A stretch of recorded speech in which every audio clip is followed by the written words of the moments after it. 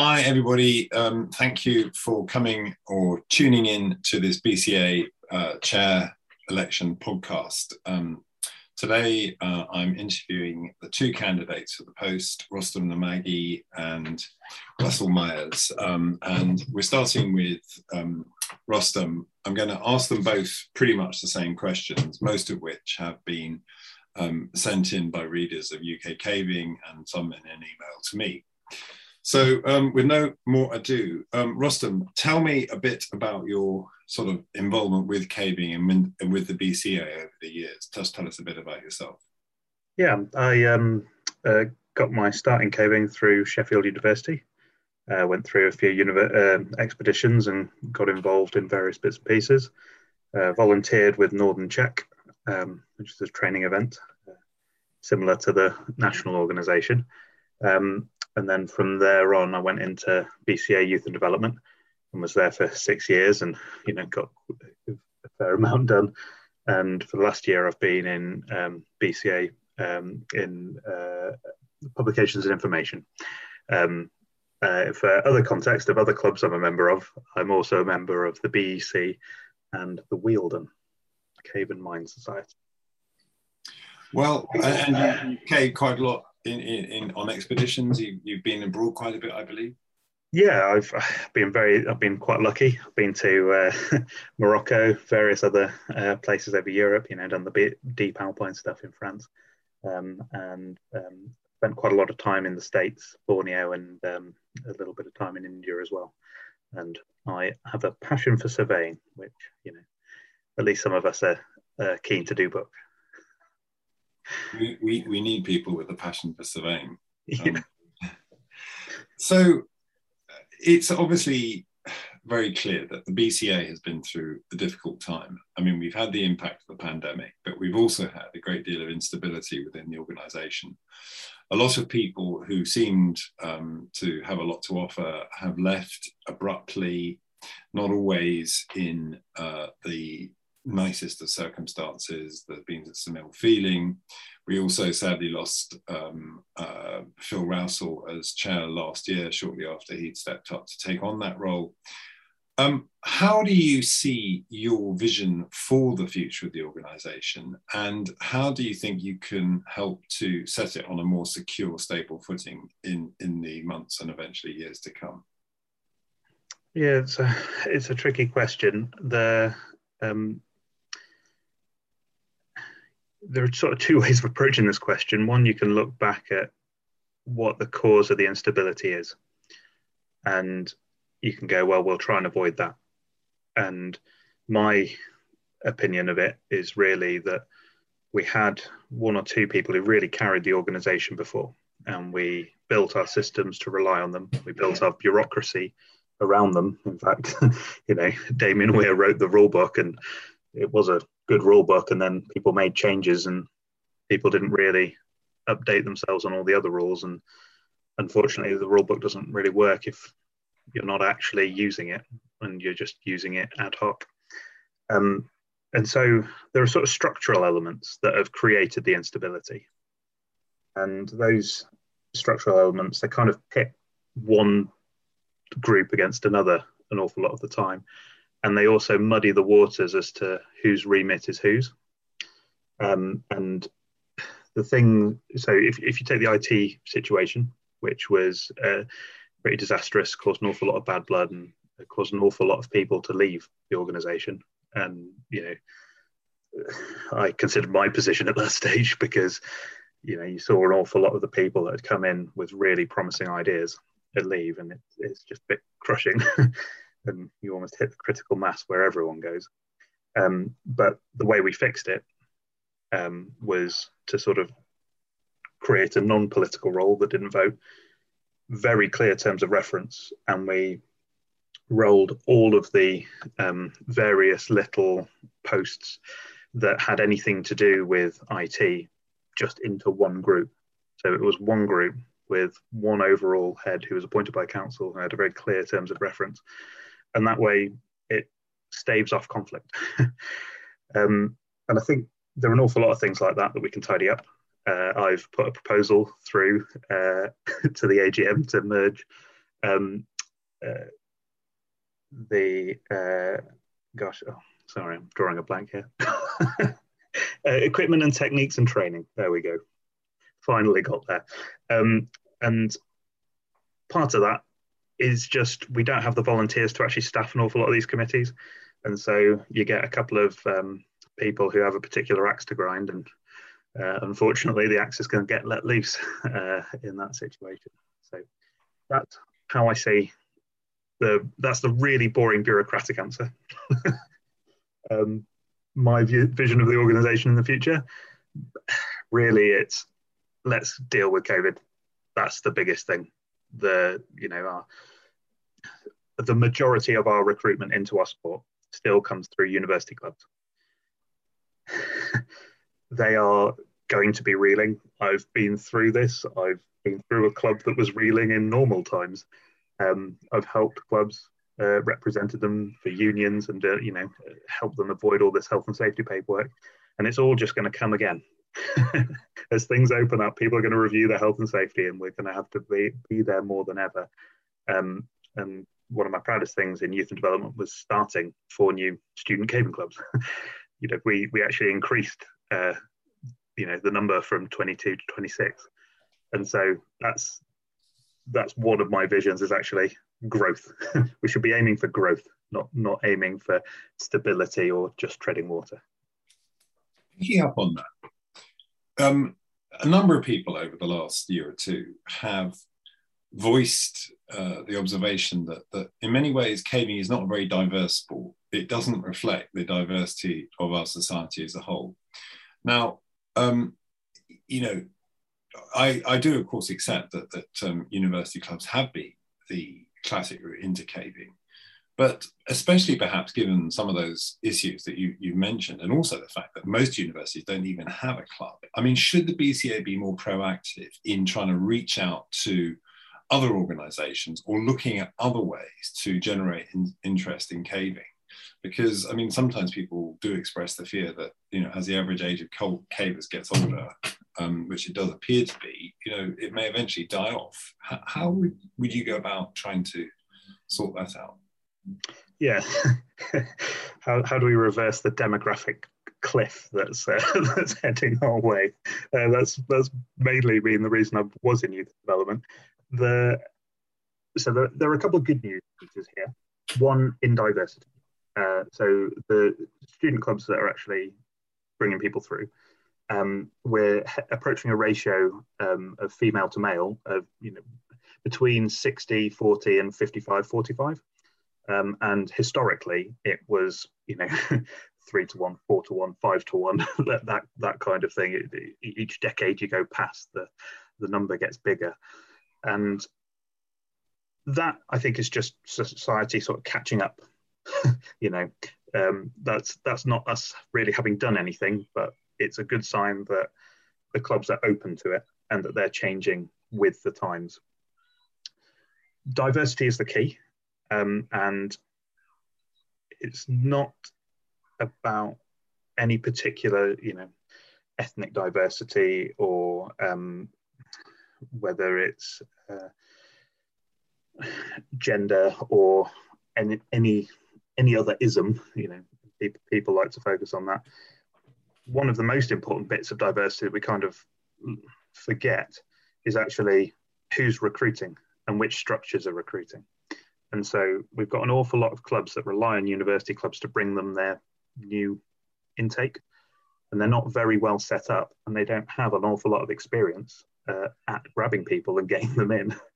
And actually, we need to help those clubs keep growing and keep big, because ultimately they're the ones that tend to maintain huts. They maintain winch meets, all of those sorts of things, and those crucial elements of the caving calendar that you can get fooled into thinking that they just happen.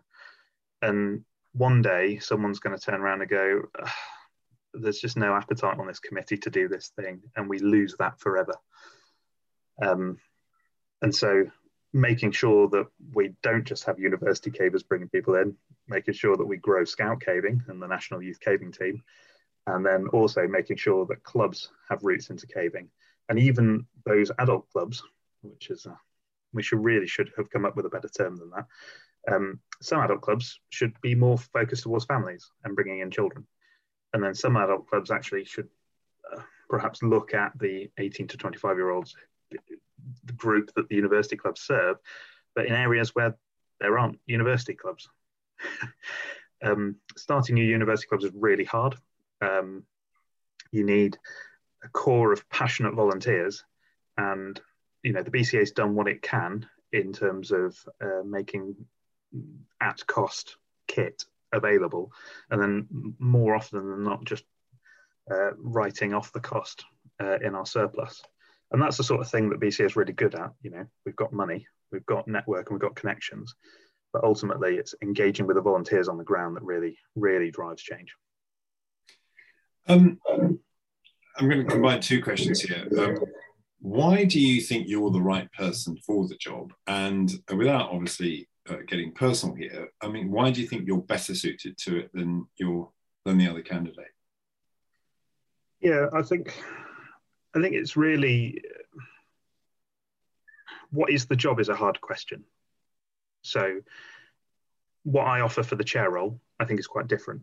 And, we look at the past chairs, and actually each one of them has been quite different, and it's not necessarily right or wrong, but different people prefer different things. Now, my value is, I think the only way to overcome the demographic cliff is to fight it head on and actually aim higher. Don't aim for treading water, aim for actually properly swimming and beating the tide. And I think my strengths really come in, almost 10 years of grassroots volunteering. I've been at the coalface, and I know all the people involved, really.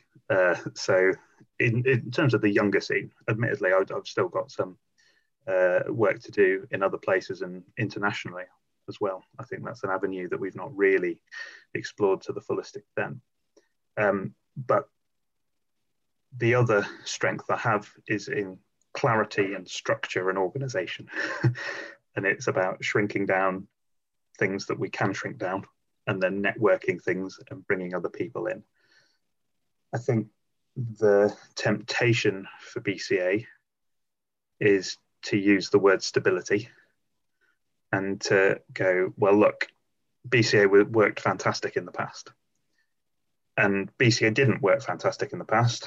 What happened was that Crow came along. Crow revealed that a lot of the structure of BCA it had policy written into its constitution. It had quite arcane procedures in some respect. And it was a consensus organization, which required everyone to agree, rather than something that was a little bit more democratic and, having votes. And, if 90% think one thing, then actually going and doing it. Yeah, all of these things sort of sound normal, but BCA had to change in response to this because it was alienating a majority of its members. And to say we want to go back kind of goes, well, we've kind of let the genie out of the bottle. We can't go back. You need to have a plan for the future that isn't just, right, the BCA is just insurance and centralising money. And the only way we can do that is by engaging with volunteers. And I just can't see that happening in any other way. Some people in the association have suggested that in the past, and this is kind of related to what you just said, there have been a vocal minority which have managed to impose their will on the majority. How would you stop that happening? Yeah, it is a good question. And to be fair to an awful lot of those vocal minority, it can be useful to have that minority. They can highlight problems and they can go, well, look, there is an issue here. And I think there's a frustration and, people almost bring a view to the table of, oh, I'm not going to get listened to, and we need to get rid of that. And I think that is going. I think transparency is the key there, is making sure everyone knows who's voting for what, making sure everyone knows what's actually being voted on. And all of those are really simple things that we can do. Publishing agendas ahead of time, actually writing out what people are voting on and having people vote on it, put it on the website, that sort of thing. Even, put proposals forward before meetings. And so if members actually see, oh, look, this is what the BCA is discussing, maybe I'll actually ask my representative on what went down, or maybe I'll actually look out for the report. And so it helps more people be involved. And I think the more people that are involved, it kind of dilutes the anger a little bit, because people don't think there's sort of secret deals being going on. So you can kind of get that out of the weeds. The real thing that was the problem with BCA wasn't that, people voted against things, because actually once a couple of changes were made, if there was a vote, 10%, that 10% went along with it. They were in the tent, they went out of the tent. What became the issue was using bureaucratic trip-ups and the constant delay of votes to the next meeting, and this idea that BCA works quarterly. So, we have 4 meetings a year, and, it's not quite ready for this meeting, is it? And actually, we need consultation from our body, and I'll go back, but then our next quarterly meeting is a month after this. And, unfortunately, it's going to be at least 9 months before we can actually vote on this again.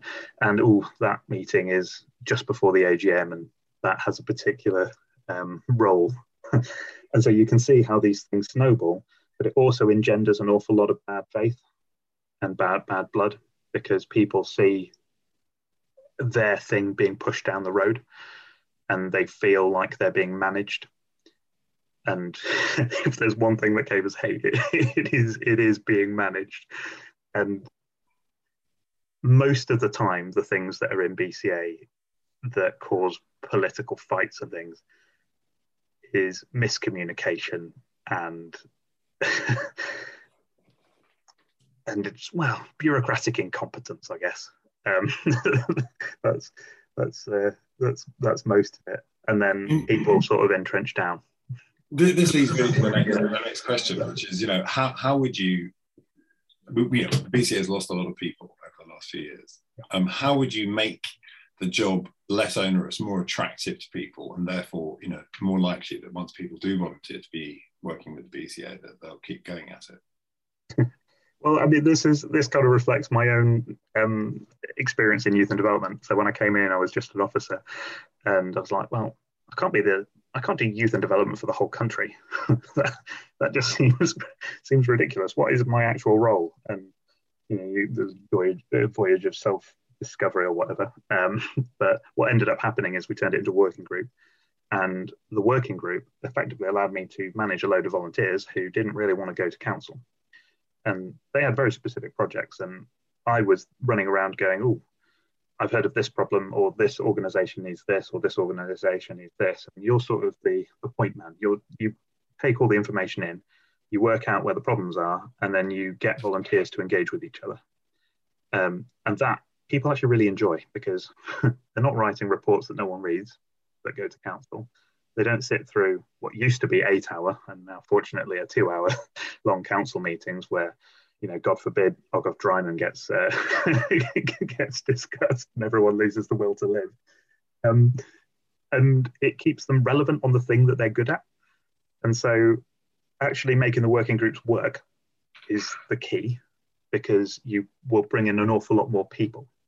Now, once you bring people into those working groups and they see your role and what you do, they're more likely to step up into the other roles in BCA. So, it's no coincidence that Will and Josh, both of whom are members of on council now, were volunteers in youth and development. And they saw what I was doing, and I purposefully, kept them out of council for a while, And actually, they came in with other ideas beyond what they were doing in youth and development, and saying, actually, well, look, I think BCA could do with this. You know, they sort of once they get that volunteering bug, and once you sort of harden them to the sort of criticisms they see you face, it's not quite so scary. But if you jump into it fresh, my God, I can't believe anyone wouldn't want to resign within 6 months. And I think that is part of the reason why we had so many serial resignations.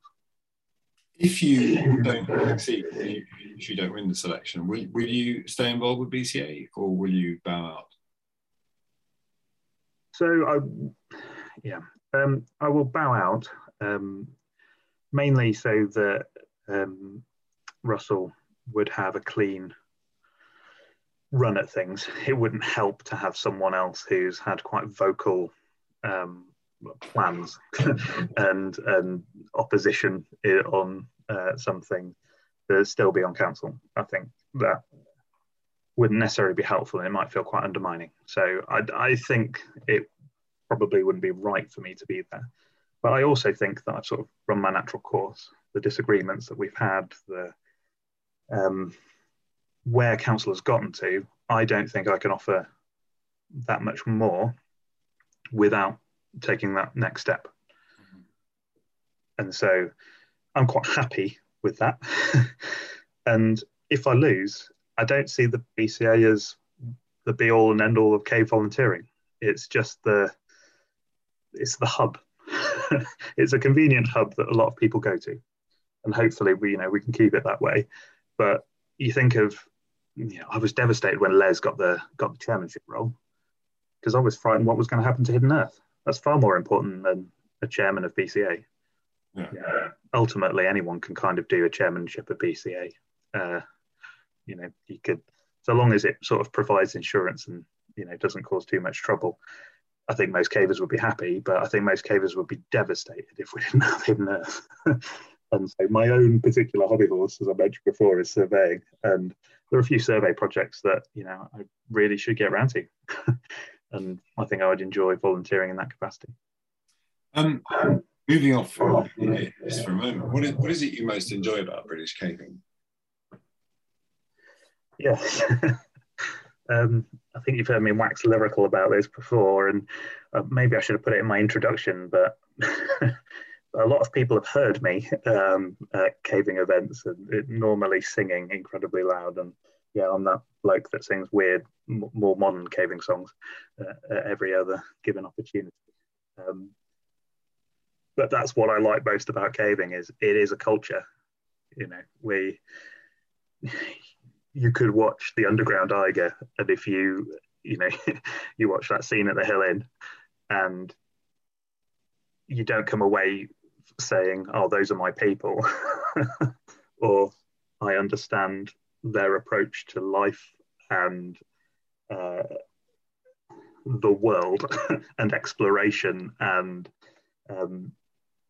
the fellowship that you find and the society that you find is a really strong society." And British caving has something unique about it. You go to other countries and they aren't as interlinked, and they don't have quite as much of the culture because they haven't sort of hit that critical threshold where everyone's talking to each other.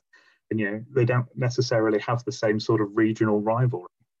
And one of the things that strikes me about some countries, America in particular, is that cavers, they're incredibly sort of possessive of what they do. And there are parts of certainly the United States where cavers, don't tell anybody else where the caves are. They don't want anyone else on their turf. And that seems to me very, very different from British caving. Yeah, and I think part of it is from a fear, well, not a fear of the unknown, but an unfamiliarity with it. And so, we know we're safe and we do these things. But actually, they haven't been to caving huts and had other groups stay alongside them, and they haven't watched some students get hopelessly drunk, or they haven't done some of the other bits and pieces, or they haven't had that opportunity to talk to someone who goes, "Oh, I've got this fantastic trip. You would love this trip." And they also haven't. Well, I say they haven't had the opportunity to fight about descenders, but they definitely do. That's all they do in the States. They're even worse than us. Do you think that the BCA should basically take over the UKcaving.com forum and rebrand it as the BCA forum?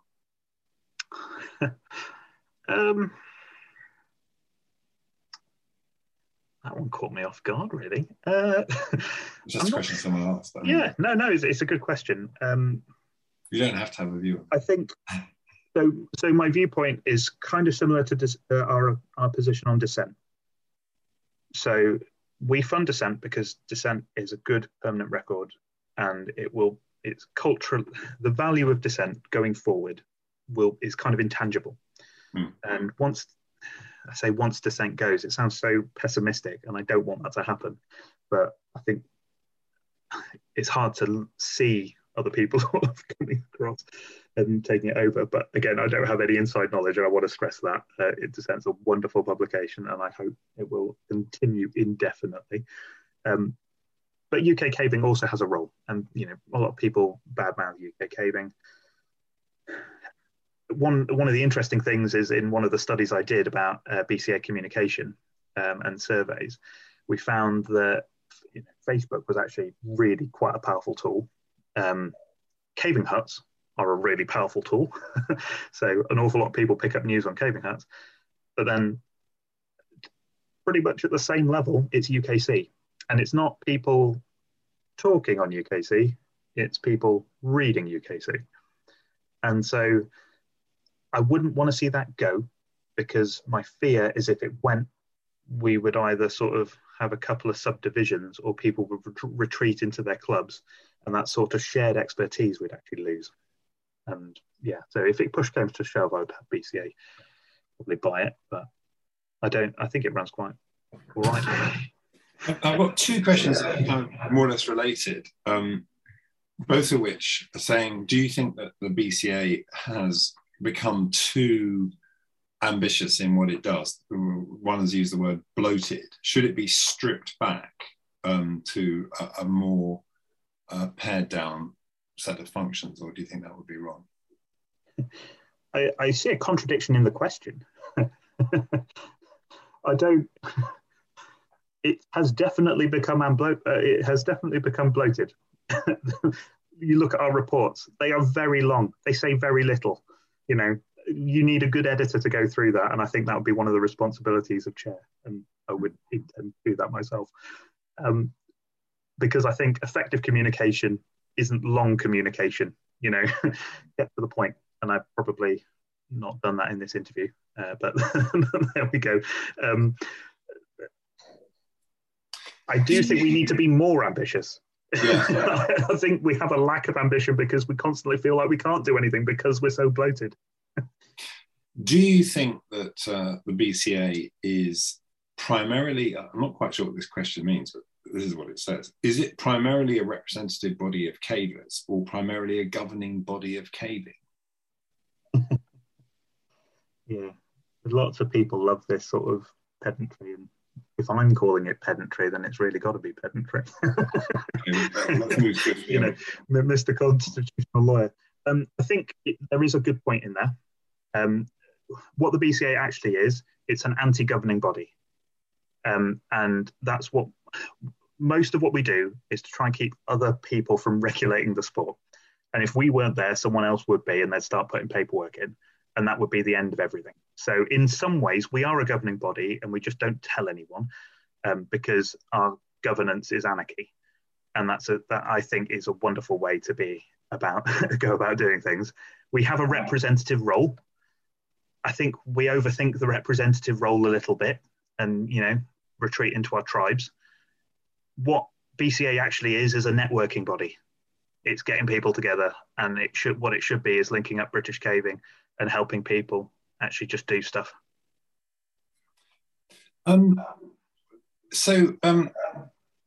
Here's a question about conflict resolution. Obviously, there have been over the years some fairly unpleasant conflicts within British caving and within the BCA. You've mentioned Ogof Drainen already. Yeah. When there are divisive issues that surface, how would you try to promote mutual respect from people who hold differing views? And Do you think you have qualities that would make you well suited to that? So the qualities that make me well suited to that, I draw mainly from my job, and I'm a doctor. And being a doctor, you see people in very distressing situations very frequently with very different values, and you have to try and connect with them, because ultimately you've got to try and translate a load of Latin and Greek into something that's comprehensible to them without leading them down the road that you think is the best. And helping them to make their own decision. And that's all about understanding people. And so I think empathetically I'm quite good at that. I think that's one of my strengths. The problems in BCA and avoiding conflict, it goes back to those structural things and being very clear about what you vote on, and avoiding situations where people go, well, we voted on this, well, we voted on that. What does this actually mean? Oh, we're going to undo it in the next vote. And you get this sort of careening, and it becomes a battle. And actually what you want are fewer battles that are more decisive. And so you have to go to voting ultimately to negotiate these things. But I think setting up the organization with fewer head-to-heads and competing bodies is ultimately how you take some of the heat out of that. I think, having a code of conduct on council is pretty reasonable. I think the sort of complaints procedure that Josh was working on will be a step in the right direction. And I think actually showing that council has some method of holding people accountable, because ultimately, there have been quite a few recent breaches in the Constitution, and you raise them and no one gives, no one really cares, and things carry on as they were. We don't actually seem to have the mechanisms to hold various people to account. And I think if they were there and they actually did happen, people would think twice about behaving badly. What importance do you think, or how would you comment on the role of regional councils within the BCA? What do you think that relationship should be? Should it be as it is? Should it change? I mean, ultimately, we do everything through the regions. Are you going to get a team of volunteers like that? It would take... I guess where I come is, what's the point in breaking things down to just build them back up the same? Like, ultimately, the regional councils are there because having a group of people who talk to landowners and, work out what that particular region needs is really good value. I think what the problem has been is that they see their representative role as really powerful. And I don't know how we change that to some degree, because we want the region's input on things. Do we want them to think that they're holding back or that their constituency is so big? It's a really difficult question to square. I think ultimately what needs to happen is more people need to see the regional councils as doing things on their behalf, and you only get there through transparency. And if cavers at a regional level don't like what their regional council are doing, the only way to change that is to get involved. And that's the tricky part. I think there's another point here, which is that, I live in Oxford. I've still got sort of loose association with Oxford University Cave Club, but mainly from friends that go back many decades, and obviously I'm not playing an active part in the student club. But what's my regional council? I sometimes go caving in the Mendips. I sometimes go to South Wales. I sometimes go to Derbyshire, and I sometimes go to Yorkshire. And I'm not actually a member of any club. I tend just to cave with people I know. I don't feel that any regional council has anything whatsoever to do with me, other than if I do want to have to get a permit in the areas that still require them in Yorkshire, well, I'll go on the CNCC website, but it's got nothing to do with me other than that. Yeah, and there is a generational change in cavers. So the younger cavers see much less regional, because actually where they cut their teeth does tend to be more varied, because transport has become cheaper, and we've got wonderful caving huts which allow people to stay for very cheap prices, really, when you compare it to everything else. The reason why people are able to go around the regions is because of all of the facilities that we've got, and that's why we need to protect them. There is a balance to be struck. Ultimately, you want people on the ground to be doing the volunteering. You want people who are more familiar with the situation, but you also don't want entrenched interest to overrule everyone's interest. And that's kind of where BCA and the regions, begin to butt heads. I think the solution to that is going to be really hard to get to. It's going to take several years. And I suspect if we hold true to transparency and openness, and actually make cavers aware in that region what their region says and does, I think actually the light of day will wash out most of the problems, because ultimately the people that are involved in those regions are kind of involved nationally as well. We are all the same. We are all, how many Mendip cavers also cave in South Wales? It's a lot. We're not as in our own little boxes as we often think. Okay, well that's all the questions I have for now. Brilliant. And we've been going for 40 minutes, and that's probably time to wrap it up. So thank you very much indeed. And I shall take a short break, and then I will put the same or similar questions to Russell, and may the best candidate win.